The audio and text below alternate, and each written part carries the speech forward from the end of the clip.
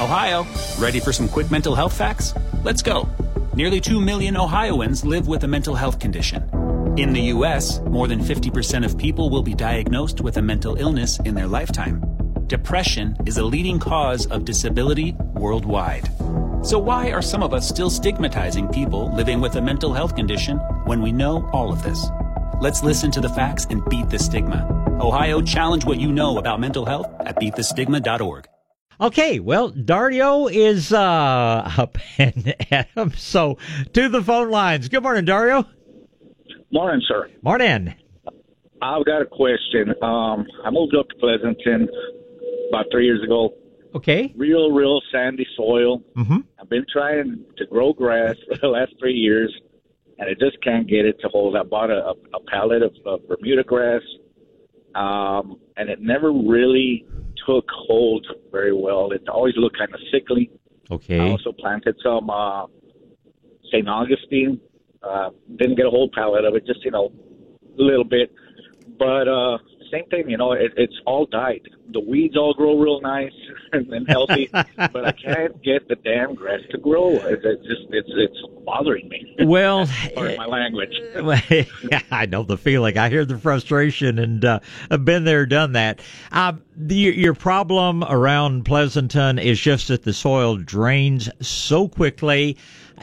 This is certainly, if you want to get some grass established, this is a time of year to do it. It's very hard to get things established, in the hot part of the summer because it just, you just can't put down enough water to really keep them going. But the thing about planting grass, you will first of all want to be sure you're getting good quality sod. You need to plant it the day you get it. It cannot remain stacked on those pallets. It gets a fungus in it. Correct. And you need to roll it. You need to press that grass very tightly against the sandy soil underneath. But if you're having problems getting it going, it's almost always a lack of water issue. Bermuda in particular is one of the toughest grasses out there, and it loves two things. It loves fertilizer and it loves water, and you've got to water long enough to get that soil wet an inch deep. You probably got to be watering 45 minutes at a time, and when you first put your grass out, now, if you're doing it right now when we're still relatively cool, you could probably be watering it every other day.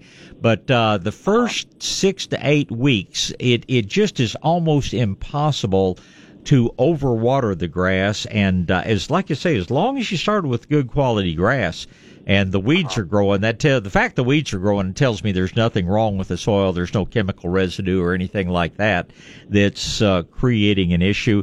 I'm going to tell you, just almost has to be a lack of either nutrition or water. And with nutrition, go with one of the good organic products that doesn't burn. You can actually put some fertilizer out before you put your new sod down, and it's it should not be that difficult. And this time of year, it's going to be real easy. But just every time you think about it, give it. I guess the thing I would say is there's no such thing as overwatering. You can do it too often. But if you're going to water a little bit, water a lot to really soak that soil, to really get, make it possible for that grass to get its roots down. And I can't believe you won't be successful with it. Okay. Now, would you suggest I put any other type of soil or manure or anything to chill it in? No. Over time, the soil is great. As far as the soil test, front and backyard, I tested both, and the soil is right smack in the middle, perfect.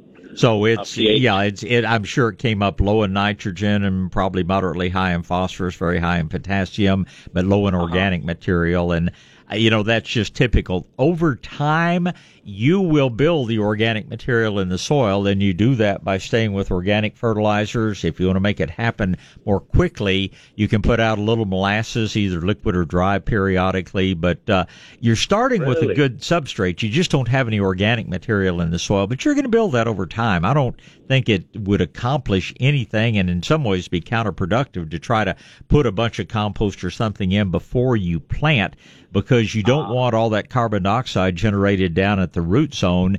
after you plant your grass, if you want to put a little compost on top of it, now that would be a good idea. But just lay your sod out there. As you say, you've got a good place to start, but you're just all you have to add is fertilizer and water.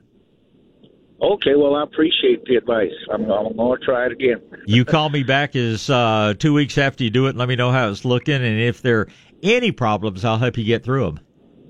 Thank you very much. I appreciate it. Hey, it's my pleasure. You do the same. Thank you. Bye-bye. Goodbye. All right, Mike's turn next. Good morning, Mike. Good morning, Bob. Good morning, sir. Good to hear your voice. Yeah, you too. Boy, you are one heck of a hard person to get a hold of. You just must be trying on the wrong days or whatever. I spend about 40 or 50 hours a week around the nursery, and yeah, I'm sometimes a little hard to get hold of on my days off, but every day except Tuesday and Thursday I should be a lot easier to find.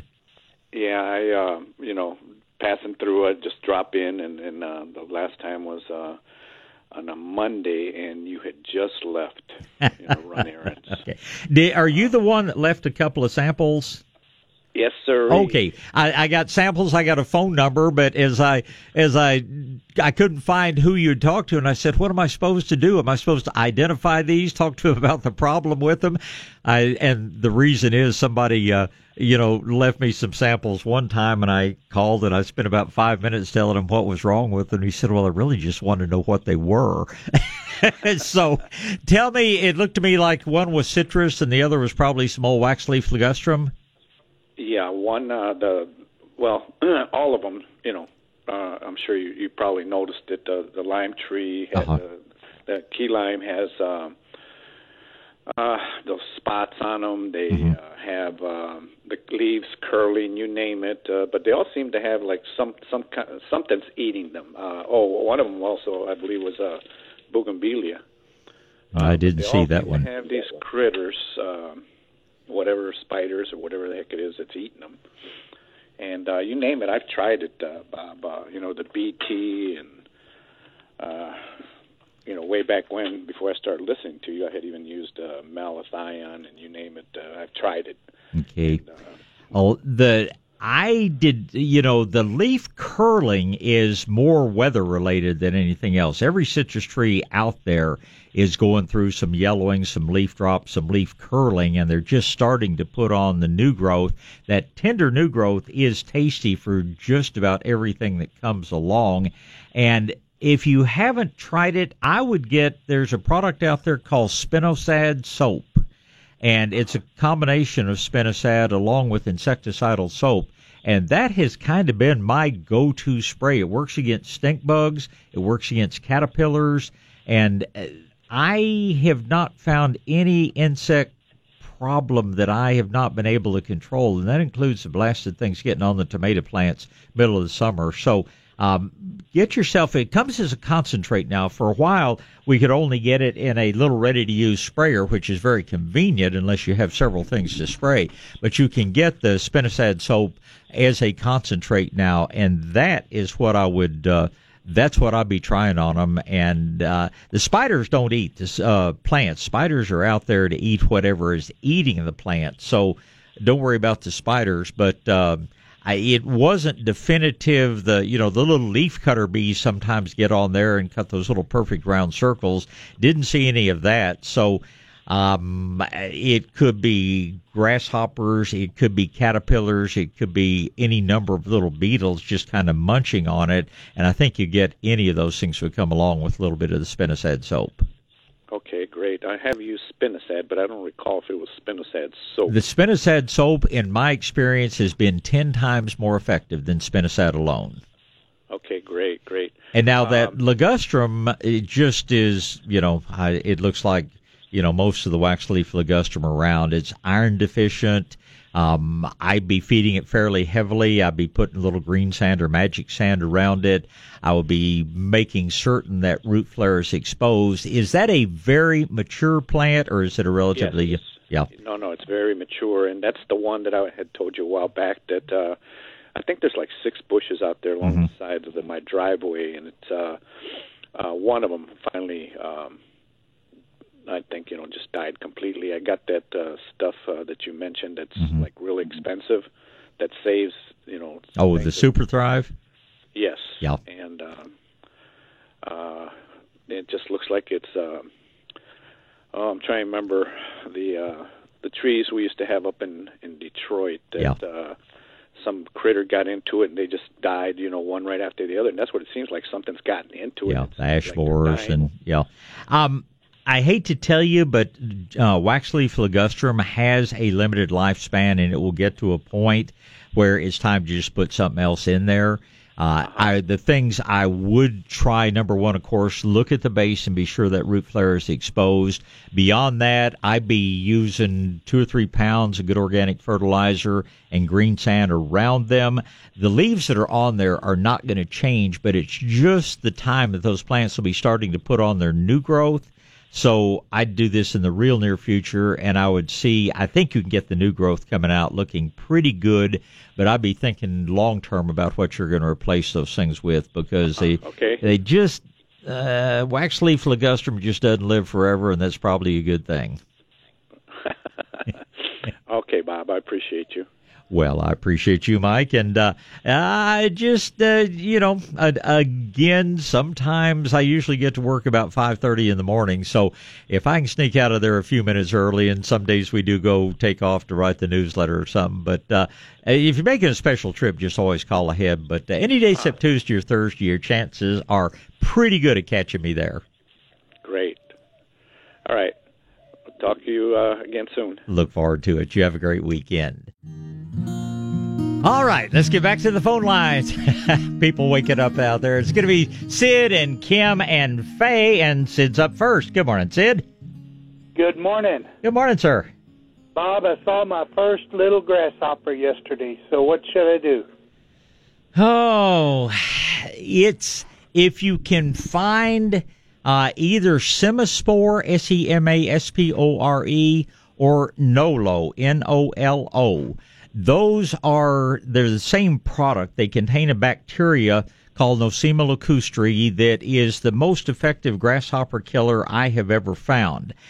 We heard earlier this week that one of the companies that makes the product is just the folks are retiring and not going to do it anymore. So you may have to call around to see who has it in stock. We're searching pretty far and wide for it right now, but that's the best grasshopper killer I have found.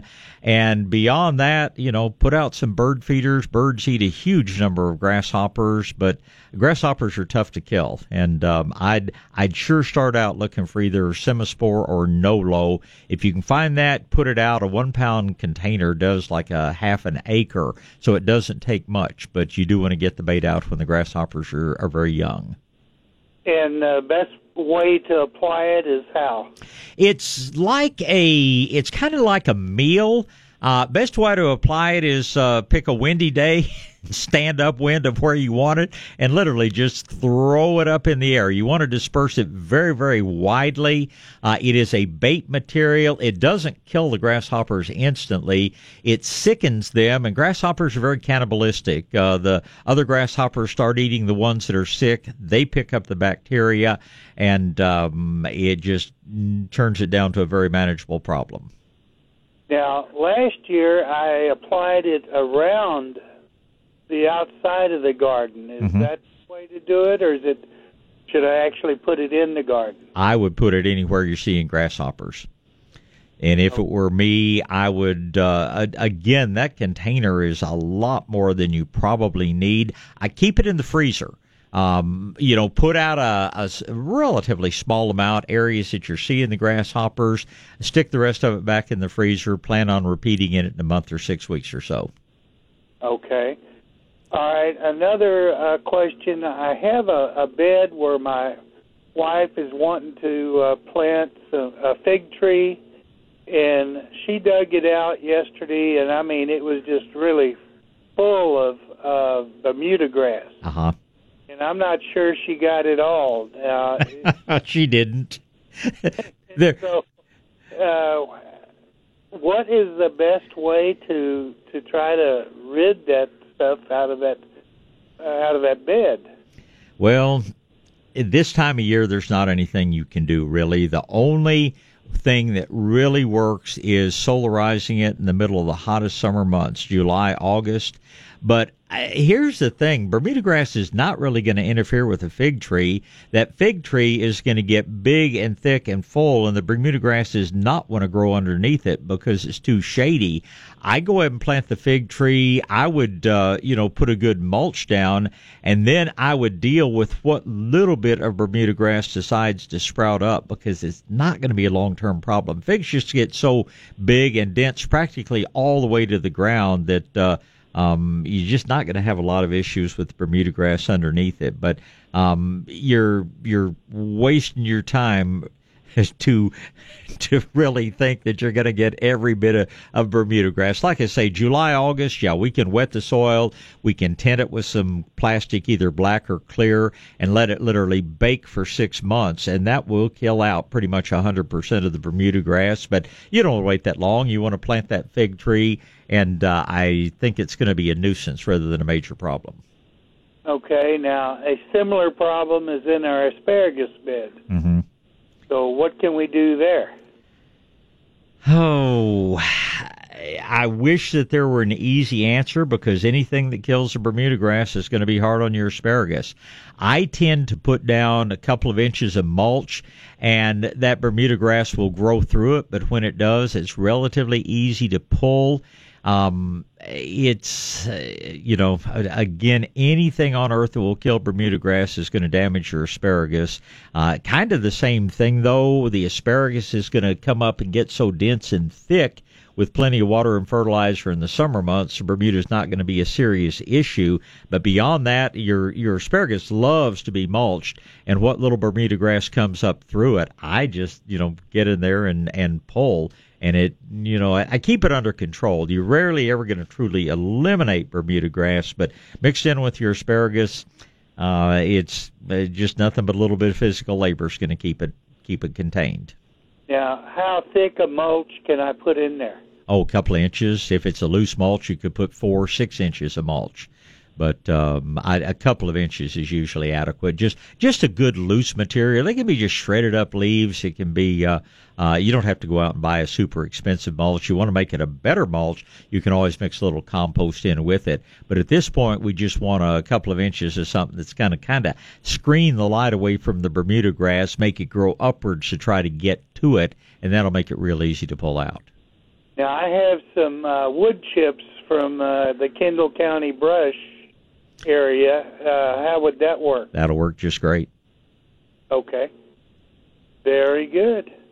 Well, I sure thank you, and we appreciate your show. Well, we appreciate you. Get out and do a little rain dance now. Kendalia needs some rain almost as bad as Bernie does, so it's I'm sure it'll come one of these days, but if my business partner lives just right down the road from you up there, and if your soil is as dry as hers, we need a good rain. So if you got any rain dancing abilities, get out there and do it.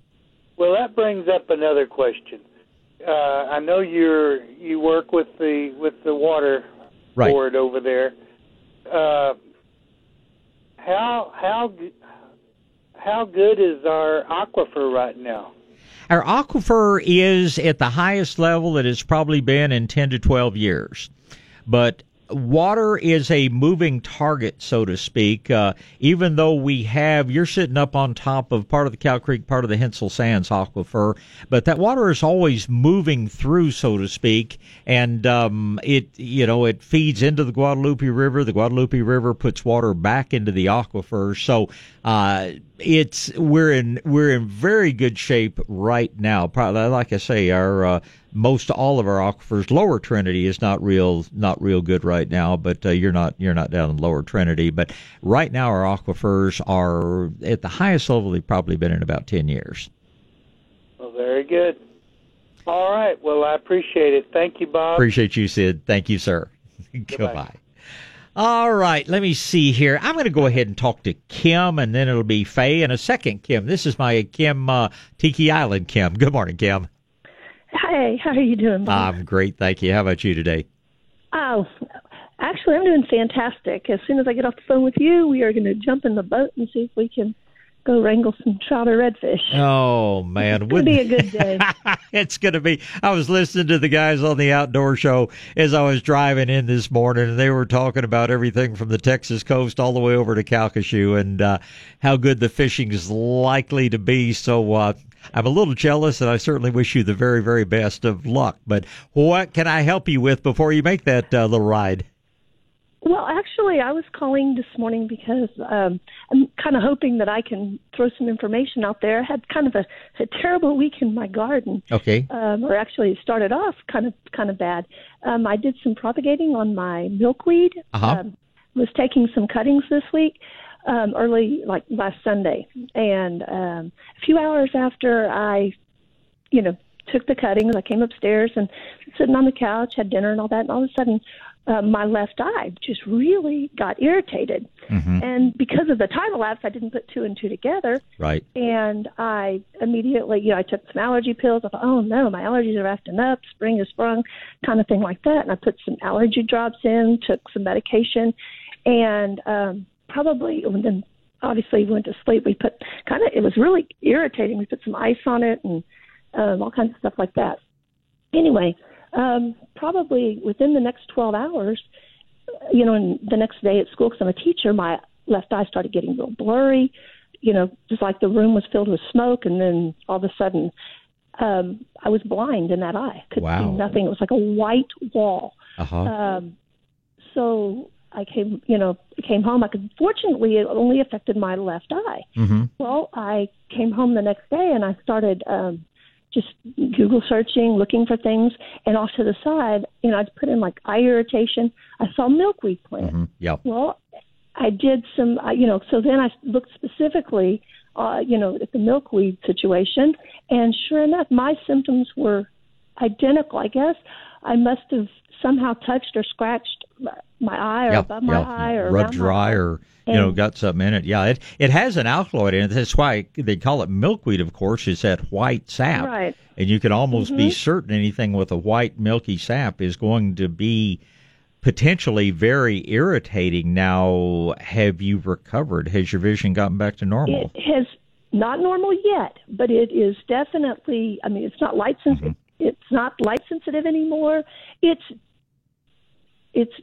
slightly blurry, but not even, yes, it's back. I can see out of that eye. Good. So, and it said that it would take up to 2 weeks to be like completely normal. And I just wanted to call because, I've been doing these gardens for well over 20 years. Right. And I had never heard of that. So I thought, because I listen to your show regularly, and if I'm not listening on Saturday morning or Sunday morning because of church or whatever, I'll play the podcast back. So I thought, man, I'm going to throw that out there so people don't make the same mistake I did, because I actually looked at some other stuff thinking, okay, well, what else do I have out here? So I looked up toxic plants in the garden and stuff like that. Milkweed shows up on none of those lists. Right. And I even went to Howard Garrett's site, and he's got, a couple of sections in his library, one on the milkweed plant and then one on toxic plants, and it wasn't mentioned there either. And I thought, it was, and they say if it had gotten directly, like this was obviously just from my gloves or from something like that. So, in the future, I would just use disposable gloves and get rid of them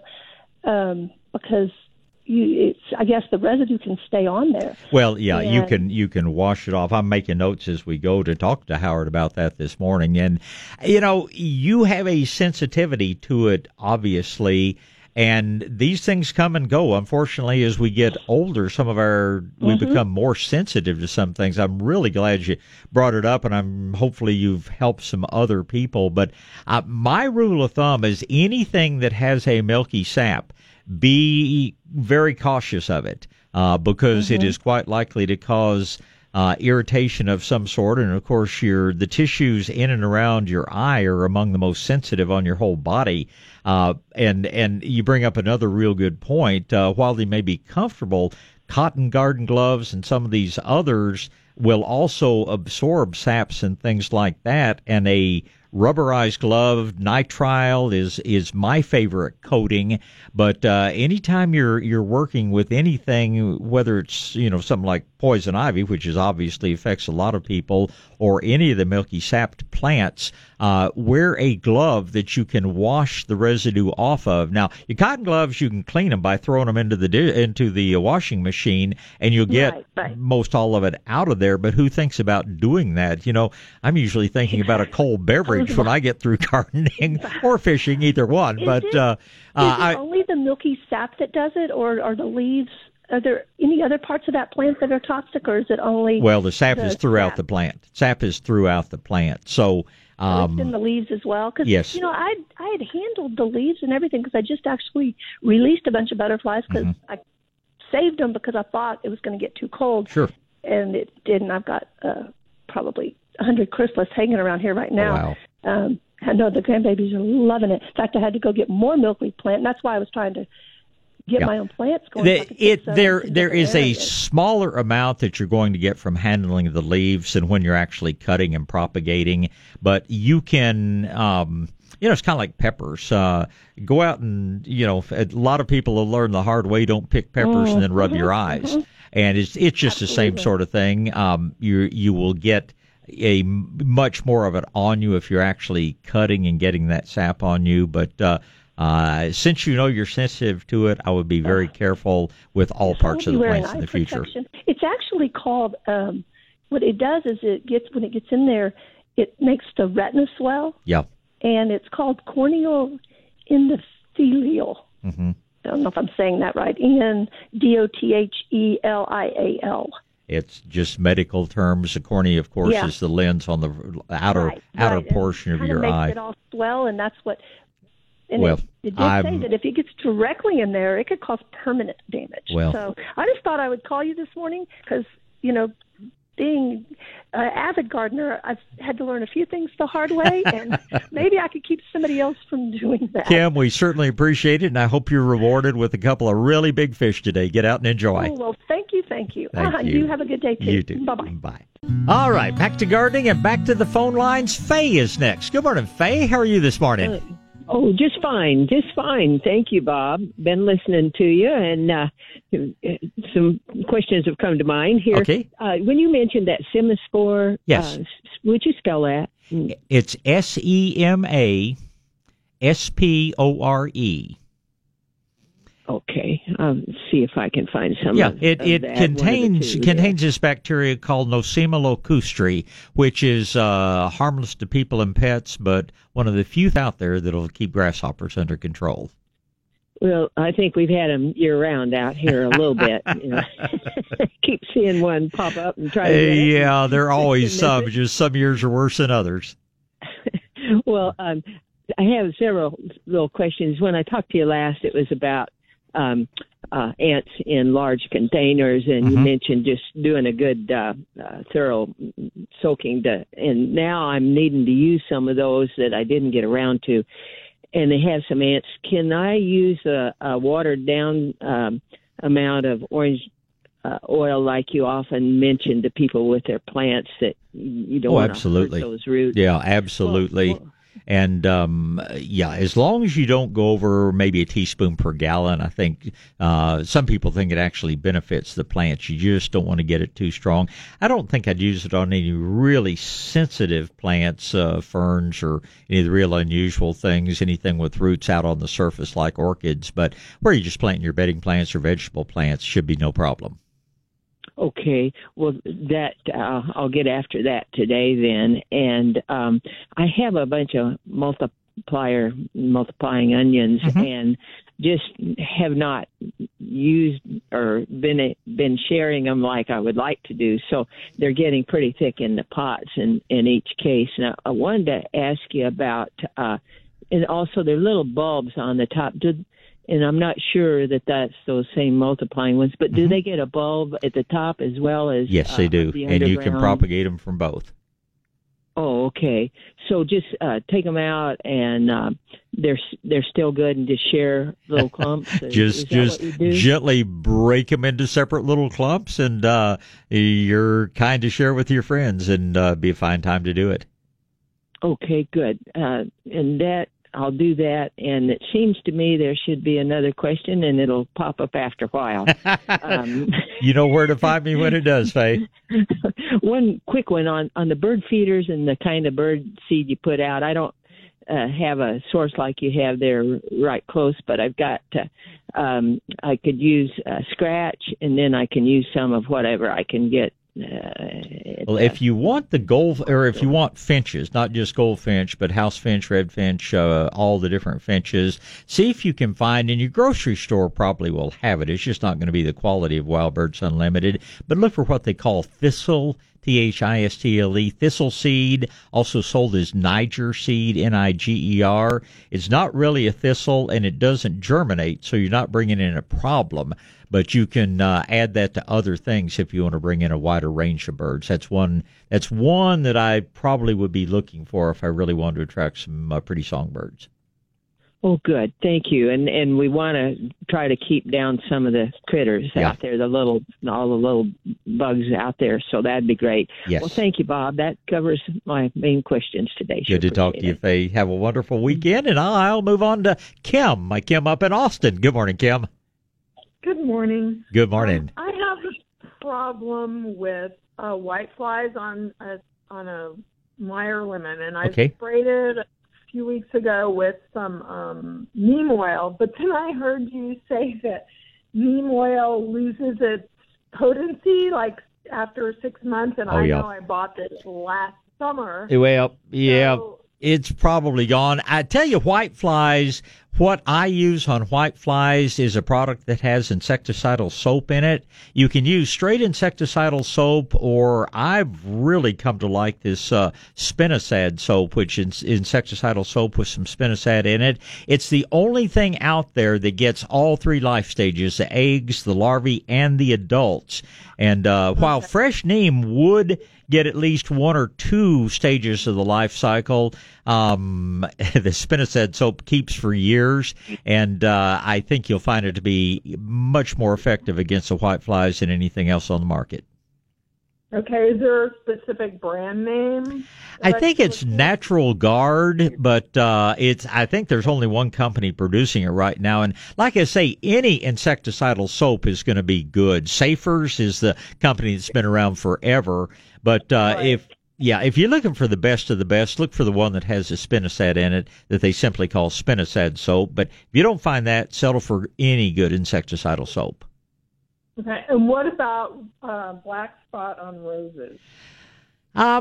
You can prevent either by spraying with garlic, stops black spot pretty well, and you can both prevent and cure if you will simply soak some whole ground cornmeal in water for maybe 24 hours and then spray with that. That stimulates a beneficial fungus called trichoderma that will control the black spot and will also prevent it. Now, the leaves that have it, it's not going to go away. But what you're going to do is keep it from spreading into the new foliage. And we just call it corn water tea, and that's a great spray to prevent it. And the other thing you can do, if your roses have foliage that's very low to the ground, this gets started when you get through watering or through rain. It actually splashes up onto the plants. If you'll just dust like half a cup or so of whole ground cornmeal around the base of each rose bush, that'll go a long way toward keeping it from ever getting started to begin with.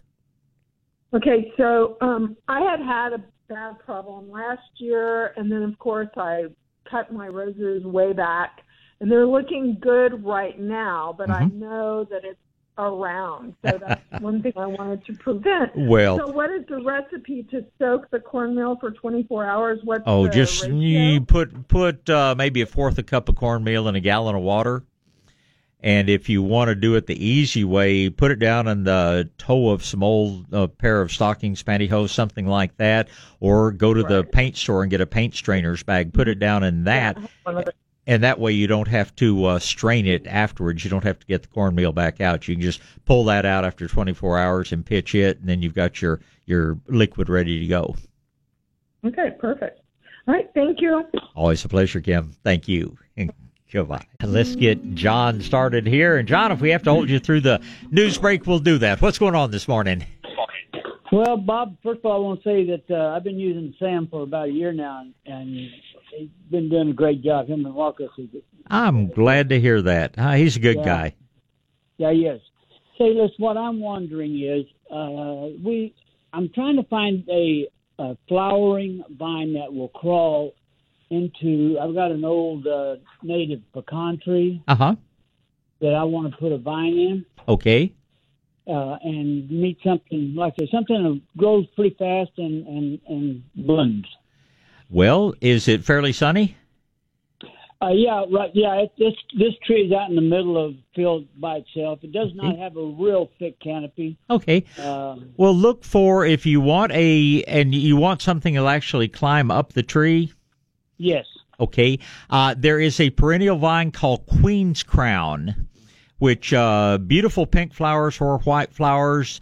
Bees and butterflies love it, and it'll make 10,000 flowers, and it'll grow about, I've seen it grow 8 or 10 feet in a 2-week time period, so Queen's Crown will be a good one. There is also something called cypress vine, which is an annual vine, but it reseeds and comes back. And then there is one called Thunbergia, also known as black-eyed Susan vine.